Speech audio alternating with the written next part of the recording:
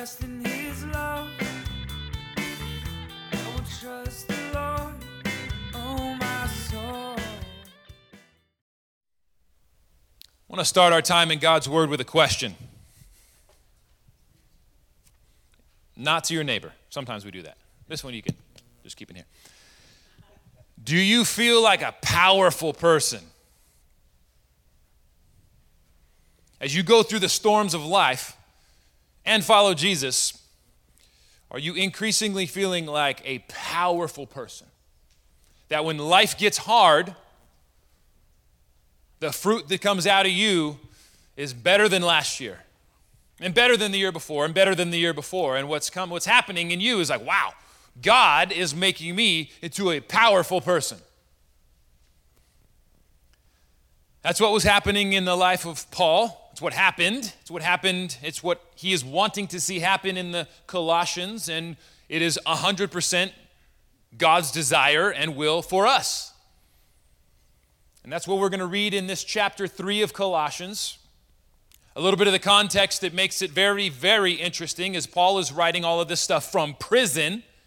So if you talk about getting squeezed and what's coming out of you when you get squeezed, what kind of fruit is being produced when life gets hard, Paul has one of the most powerful, intriguing, beautiful testimonies that you can find from just a genuine human. Like we've said, you can't look at these people in the Bible like superheroes because they're just normal people that have encountered a super God who's the same yesterday, today, and forever and is available to you just like he was available to them.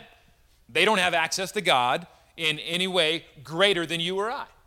So when we see these astounding testimonies like Paul, who's writing about the greatness of joy and gratitude he has while in the middle of unjustly being put in prison, it should perk us up a little bit of like, wow, that's a powerful person. And now he's going to write some of those secrets of power, if you will, to the Colossian church and how they too can live a kind of life where they become powerful people in Christ. So let's read chapter 3, verses 1 to 17, and put a little bit of a filter on it, a lens. As we read this, look at the type of powerful people or powerful person that Paul is saying you can be in Christ. These are just normal people. Remember, the Colossians weren't any more special than we are, just like Paul isn't any more of a special person than you or I. We all have the same access to Jesus. And that makes us special and powerful. And so listen to this passage and the real invitation that Paul brings to them and to us to be powerful people. Colossians 3, 1 to 17. If then you have been raised with Christ, seek the things that are above where Christ is, seated at the right hand of God. Set your minds on things that are above, not on things that are on earth. For you have died, and your life is hidden with Christ in God. When Christ, who is your life, appears, then you also will appear with him in glory. That's good news, yeah. A little whoop, yeah. Put to death, therefore, what is earthly in you, sexual immorality, impurity, passions, bad kind of passions, evil desire, and covetousness, which is idolatry. Looking at someone else's life, in other words, and being like, oh man, they got it easy or good. Wah. On account of these things, the wrath of God is coming. In these you too once walked when you were living in them, but now you must put them all away. Anger, wrath, malice, slander, and obscene talk from your mouth. Do not lie to one another, seeing that you have put off the old self with its practices and have put on the new self, which is being renewed in knowledge after the image of its creator. Here there is not Greek nor Jew, circumcised, uncircumcised, barbarian, Scythian, slave or free, but Christ is all and in all. Put on then, as God's chosen ones, holy and beloved, compassionate hearts, kindness, humility, meekness, and patience, bearing with one another, and if one has a complaint against another, forgiving each other, as the Lord has also forgiven you, so you also must forgive. And above all of these, put on love, which binds everything together in perfect harmony. And let the peace of Christ rule in your hearts, to which indeed you were called in one body. And be grateful.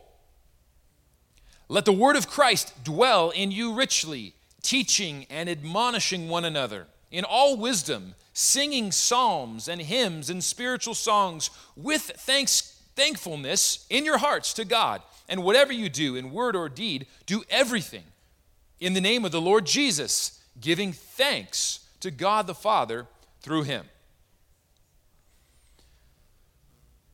What a powerful people Paul describes. A people that is put away, or that Paul is saying they can put away, all of this old stuff, this old life, this junk that just causes so many problems for ourselves and others. A people that has put on all sorts of new things, new way of thinking, new way of acting, new way of living in the world. And if you slow down and think about some of the contrasts that he's making, you come away like this is powerful. To actually live this out, you are a powerful person. This is not a list of do's and don'ts. You can't see it like that. We'll get to it in a minute. This is an invitation and a challenge into being the person that you are in Christ. It's about becoming the powerful person, a powerful people that Christ died for you to be.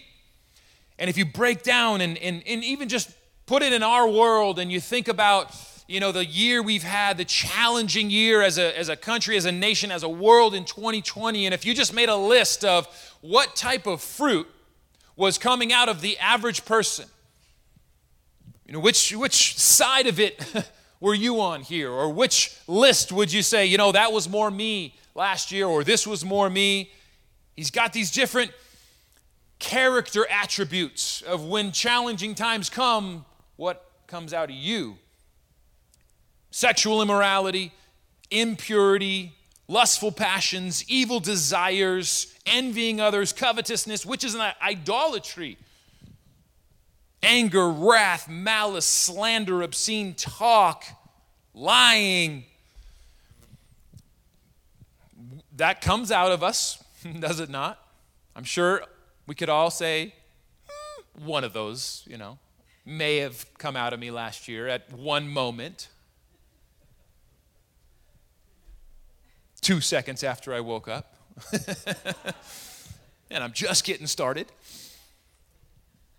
Versus this other picture, this other way of life, compassion, being able to put yourself in other people's shoes, feeling where people are coming from, that's your gut reaction, not judgment, but compassion.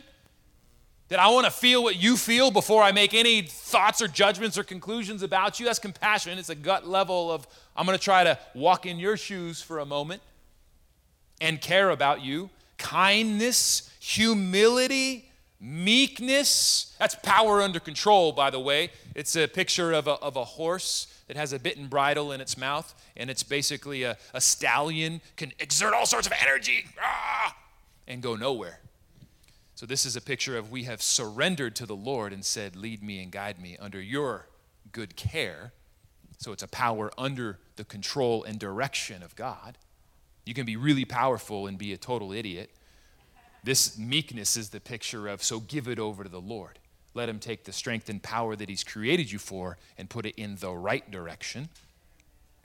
Patience. We'll skip that one. Bearing with one another. If you have a complaint against someone else, let them have it. Oh, whoops, that was the other list. Forgiving one another. If you have a complaint, when you have a complaint, forgive. Now, it doesn't say, there's many other passages that talk about, you can also speak the truth in love and be honest and be real, and you got an issue, go to one another, work it out, talk about it. But the bottom line heart is you're going to come with a heart to forgive, not condemn. Why? Well, because that's what God did for you, in case you forgot. We're not all about judgment here. That's bad news for everybody. So we want to extend the same kind of mercy that was shown to us. It's a new kind of way of life. Of all of these, put on love, which binds everything together in perfect harmony. Let the peace of Christ rule in your hearts. And then he goes, be grateful, be grateful, be grateful.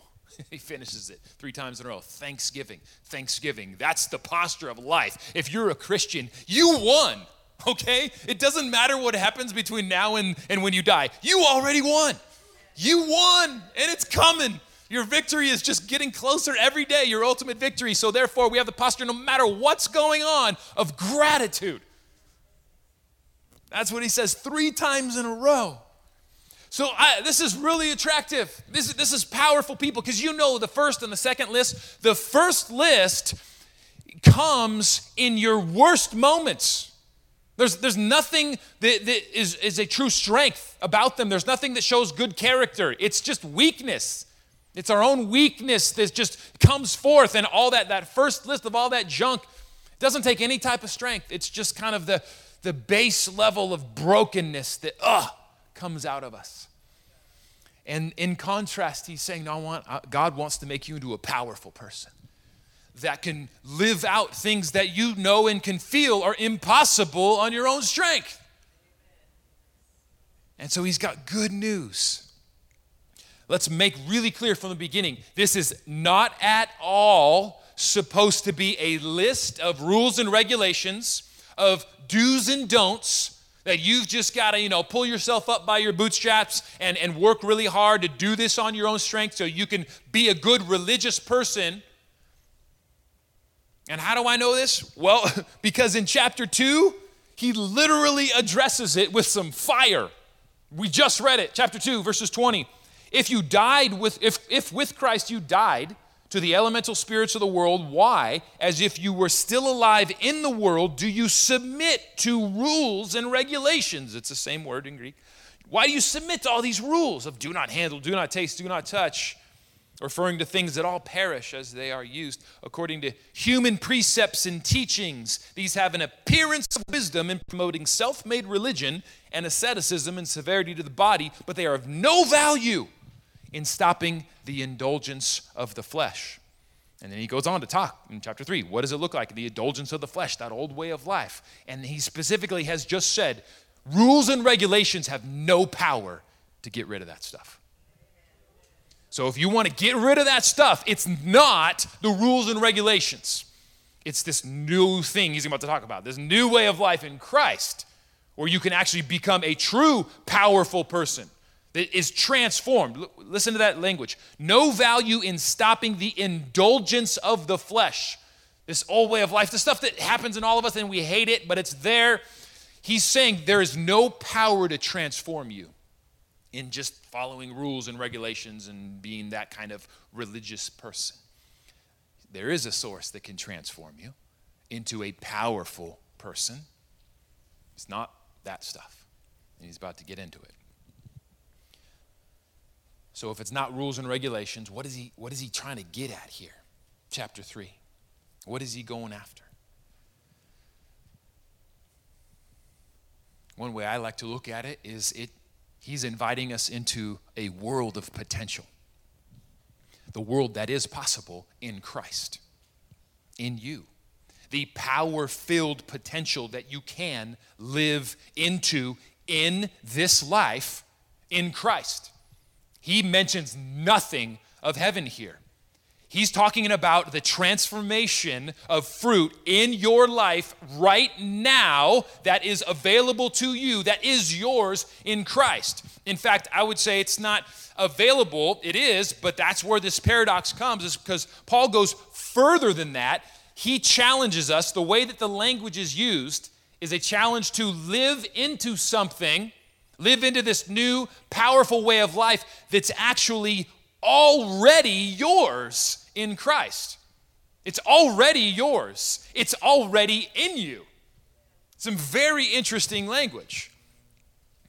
Listen to the clear tension between the past and the present that Paul uses, and even the future that he's calling us to grab hold of.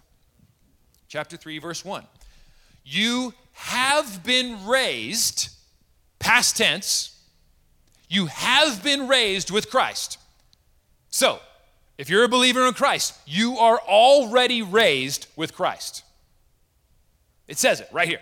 You have been raised with Christ, so then seek the things that are above. Because you've already been raised with Christ through faith, you now are called to seek that heavenly reality and grab hold of it.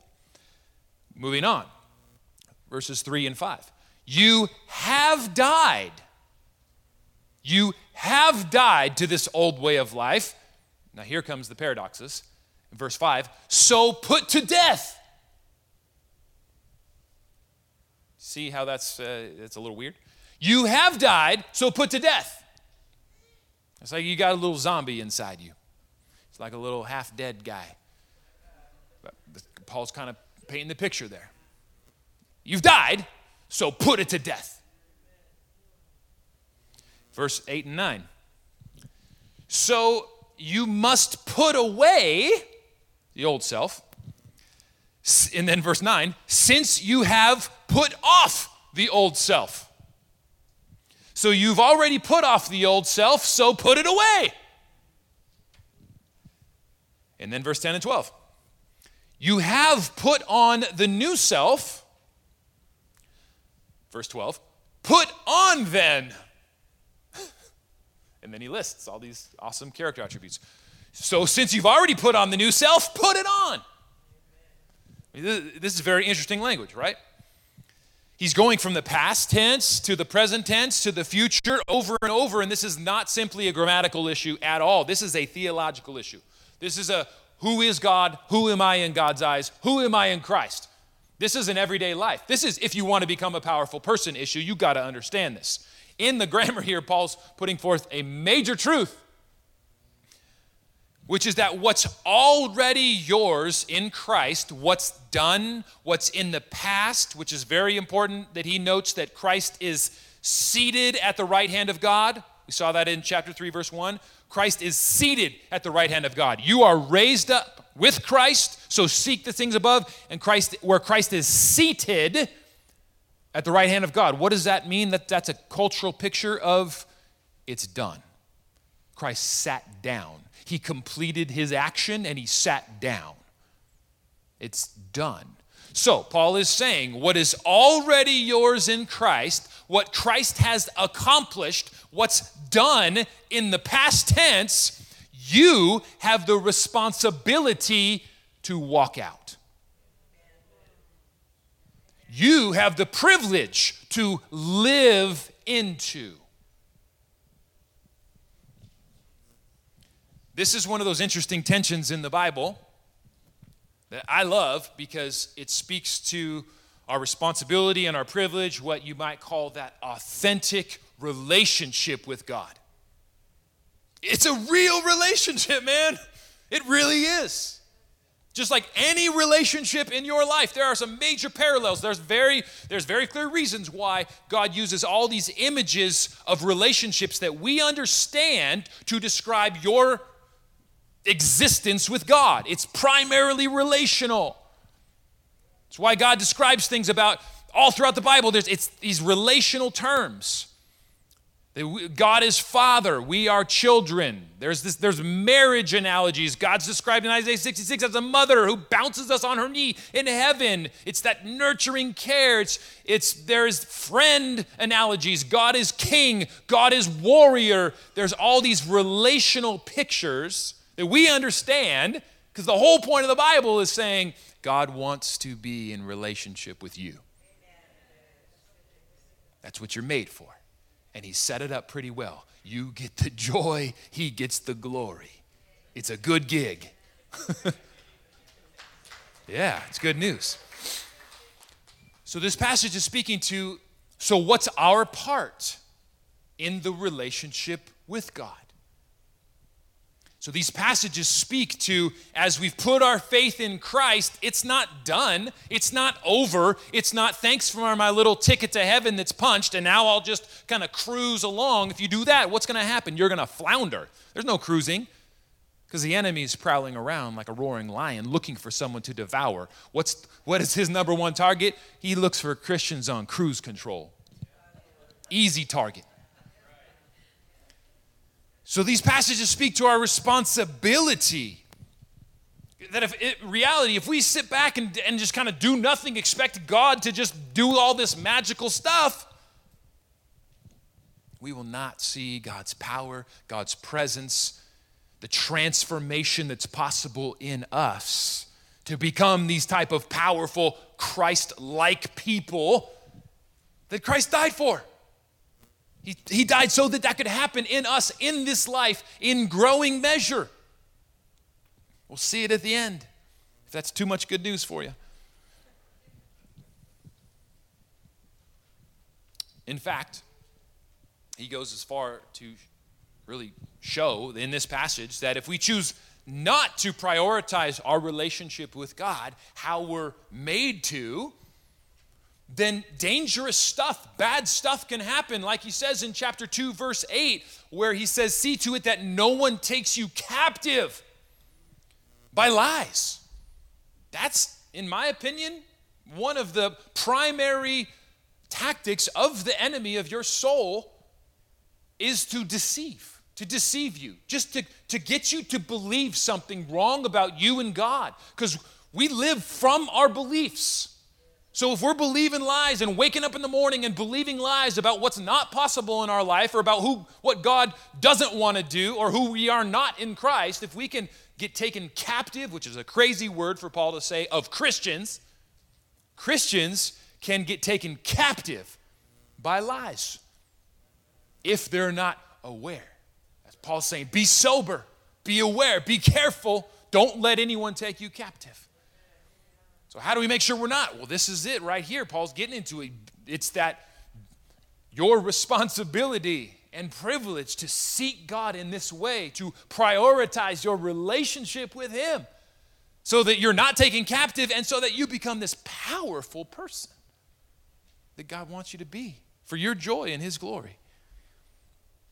So let's look back here for a moment because he actually begins this whole thought process in chapter 2, verse 6, and we'll just go there real quick. Colossians 2, verse 6, therefore, as you received Christ Jesus the Lord, so walk. So there's the past tense to the future. As you received Christ, with all that good news about who he is, those promises of who he is in your life, who you are in Christ, the transformation that's possible, the kingdom of God breaking in again and again and again. Live it out. So walk. That word walk is live, as I mentioned last week. It's where we kind of get maybe the phrase of like, hey, how's your walk with God? It's this ongoing life with God. So this word here is a good one. How are you living? Are you living into the reality of what is already yours in Christ? If you go on in chapter 2, verse 6, let's just, real quick, let's go for it. So good. Therefore, as you receive Christ Jesus the Lord, so walk. And we'll jump down to verse 9. For in him the whole fullness of the deity dwells bodily, listen to the past tense and future tense. Let's just see it again. As you have been filled in him, who is the head of all rule and authority. In him you were circumcised with a circumcision made without human hands, circumcision of the heart, by putting off the body of flesh by the circumcision of Christ, having been buried with him in baptism, in which you were also raised with him through faith in the powerful working of God who raised him from the dead. And you who were dead in your trespasses and the uncircumcision of your flesh, God made alive with him, having forgiven all your trespasses by canceling the record of debt that stood against us with its legal demands. So there's the list. There's the do's and don'ts. There's the be perfect in holiness. And guess who did it? So you don't have to because you can't. It was Christ. So he set aside these legal demands, nailing it to the cross. He disarmed the rulers and authorities. This is talking about spiritual warfare now. He disarmed them, past tense. They are disarmed, and he put them to open shame by triumphing over them. So, real quick again, past tense so grab a hold of it. What you received, so walk in it.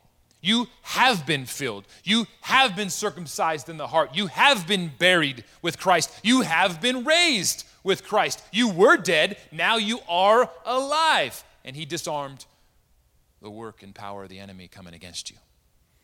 Therefore, and he goes into chapter 3, because of all that good news, therefore you now have the opportunity, the privilege, the responsibility to step into a new self that's already yours in Christ because of what he's already done. And you're already living in it, he says, but live in it more. Keep going. Grab hold of more of what Christ has already made real in the heavenlies for you. It's already yours in Christ. So step into it. More. And more. And more. So how do we do that? He says right there in chapter 3, verse 1 and 2.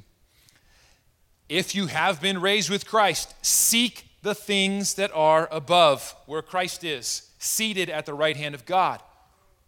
Set your minds on things that are above, not on the earth. So, set your minds. That phrase is one of my favorites that Paul uses. It uses it in other places as well. Philippians 4, 8, and 9. That famous passage where he talks about if anything is good, praiseworthy, noble, etc., set your minds on these things. The literal translation is let your mind or put your mind to dwell, to live. So it's about where we are choosing in our amazing free will that God has given us because he wants real relationship. Where are we training our minds? Where are we choosing to put our minds so this is where they live? Because where they live is the life that's going to come out of you. And so he's encouraging us to live from the reality of what Christ has already done. One practical way to get into that world of potential here in our minds, where he's saying, set your minds on the heavenly realities of Christ, what he's already done, who he's made you to be. It speaks to that reality of our minds are just this incredible tool in life with God, for better or for worse. Very practical example. If you set your mind on a sin and you take it on as your identity, your permanent character, your besetting sin, guess what's going to happen? It will be your besetting sin. See, there's a declaration of defeat that can happen if we take any struggle that we have and we just, in a weird way, kind of make this symbiotic agreement with it that, oh, it's just part of the struggle that I'm going to have until I die. Where does it say that in the Bible? I'll help you. Nowhere. It only talks about lists of stuff that does come out of us in our brokenness, and then gives new lists of the way that we can be transformed and become powerful people in Christ. Even to the point where Paul says in Romans 7 that when I sin now, it is no longer I who sin, but it's sin living in me. Do you see how he distances himself? He's like, that's not even me anymore. Get away from me. Some of us, to my favorite friend in here who loves Marvel movies. There's this cool Marvel movie named Venom, all right, where this alien substance gets in him, and it's at first it's an enemy, and then he becomes friends with it, and it's this really weird thing. And it's funny, it actually comes out funny, but we do that in real life with sin, do we not? Where it's kind of like we've accepted, it's just there. And so I'm gonna kind of okay, you and me, we're kind of together. We're kind of that's part of my identity. Where you can even hear people saying well, this is my struggle. Be really careful with that. Or this is my besetting sin. Or this is, what gets me concerned is it takes to the point, instead of I have struggled with this, it's not your identity before God. If you declare it to be, it will be. If you declare, I'm always going to struggle with this, you probably will. But it's just, there's permission. Here's the good news. There's permission in the Bible that you don't have to just say, and you don't have to just own that. There's no place in the New Testament that says you just have to own it. There is one particular sin, or 2 or 3 or 10, that you just have no hope of overcoming in this life. That is not a biblical picture of Christ in you. So it's good news. It just says, in Christ, I can overcome whatever I've struggled with. And to make a mental agreement otherwise is a declaration of defeat. And it will be a self-fulfilling prophecy. So you'll reinforce the lie that's there. But if you look, Paul's saying that's not allowed. It's put your eyes on the new you, what's already yours in Christ, what's possible, what he died on the cross for, which is to transform us from one degree of glory to another. And that's probably a key of this whole entire thing, is to know that this is a process. This is a journey. Listen to chapter 3, verse 7 to 10. In these things you once walked when you were living in them, but now you must put them away. Anger, wrath, malice, slander, obscene talk from your mouth. Do not lie to one another, seeing that you have put off the old self and have put on the new self, which is being renewed in knowledge after the image of its creator. This is a good picture of the reality of this whole issue. It's a journey. It's a process.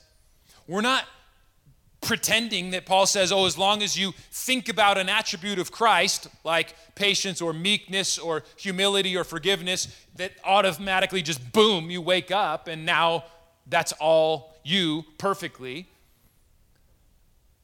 The New Testament here and many other places encourages us that this is our reality in Christ. It's ours in Christ. So prioritize your relationship with God.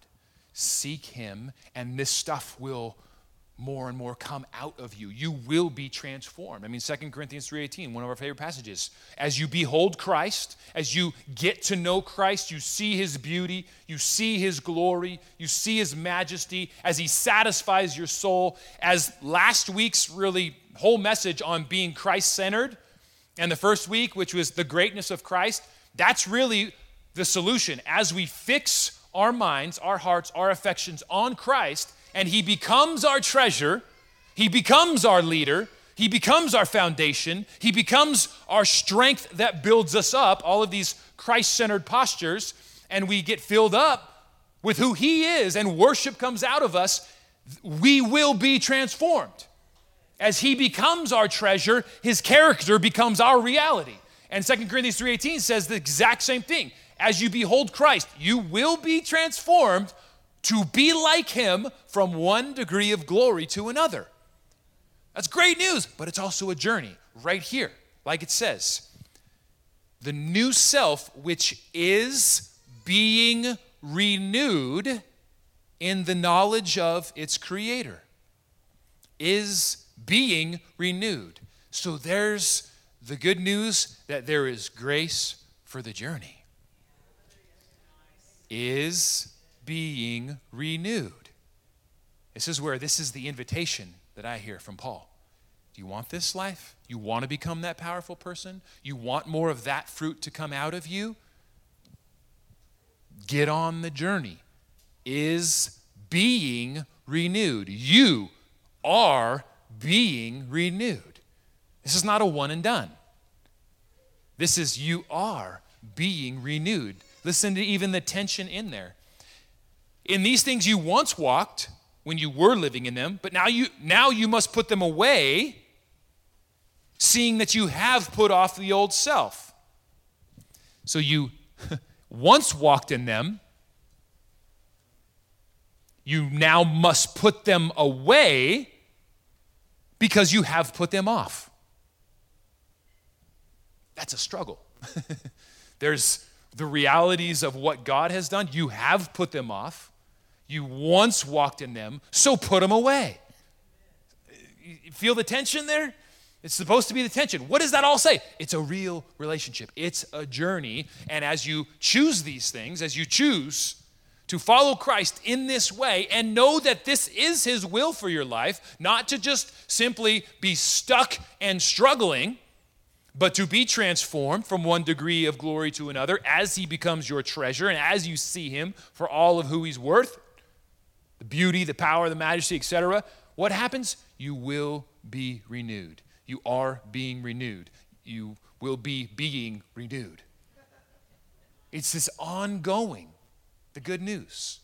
God's not done with me yet.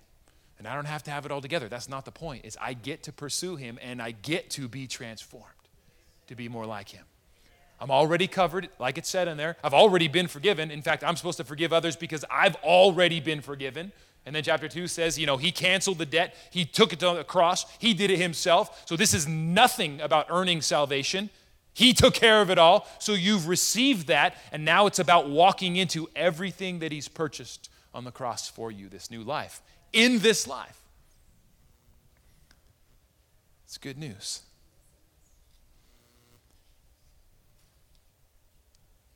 Let's close with one tiny little picture here.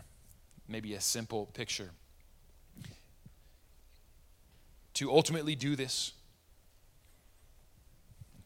renewing our minds so we're not believing lies about what's not possible, fixing our heart, our mind, our affections on Christ as our treasure, as our source of strength, as our foundation, as our leader, all that Christ-centered worship of God that we've talked about the last 2 weeks.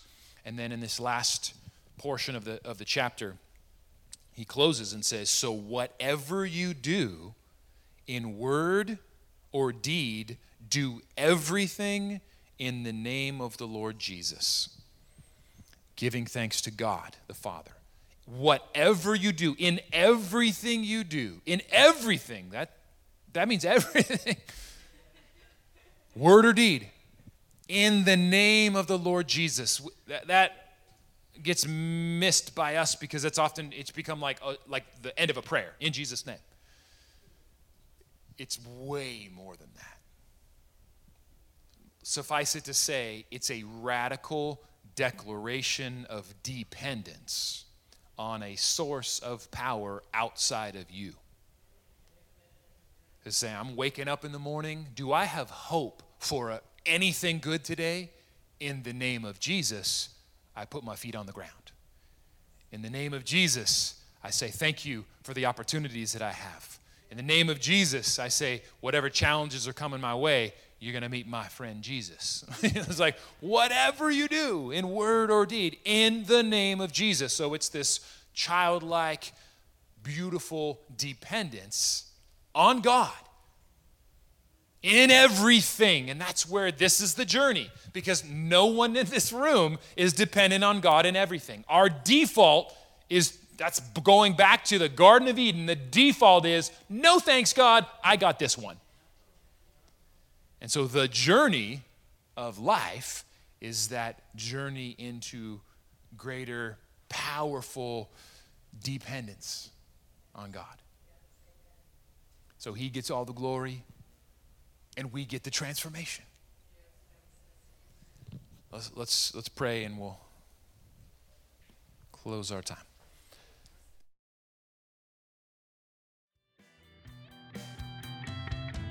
I will sing a new song. I will sing a new song.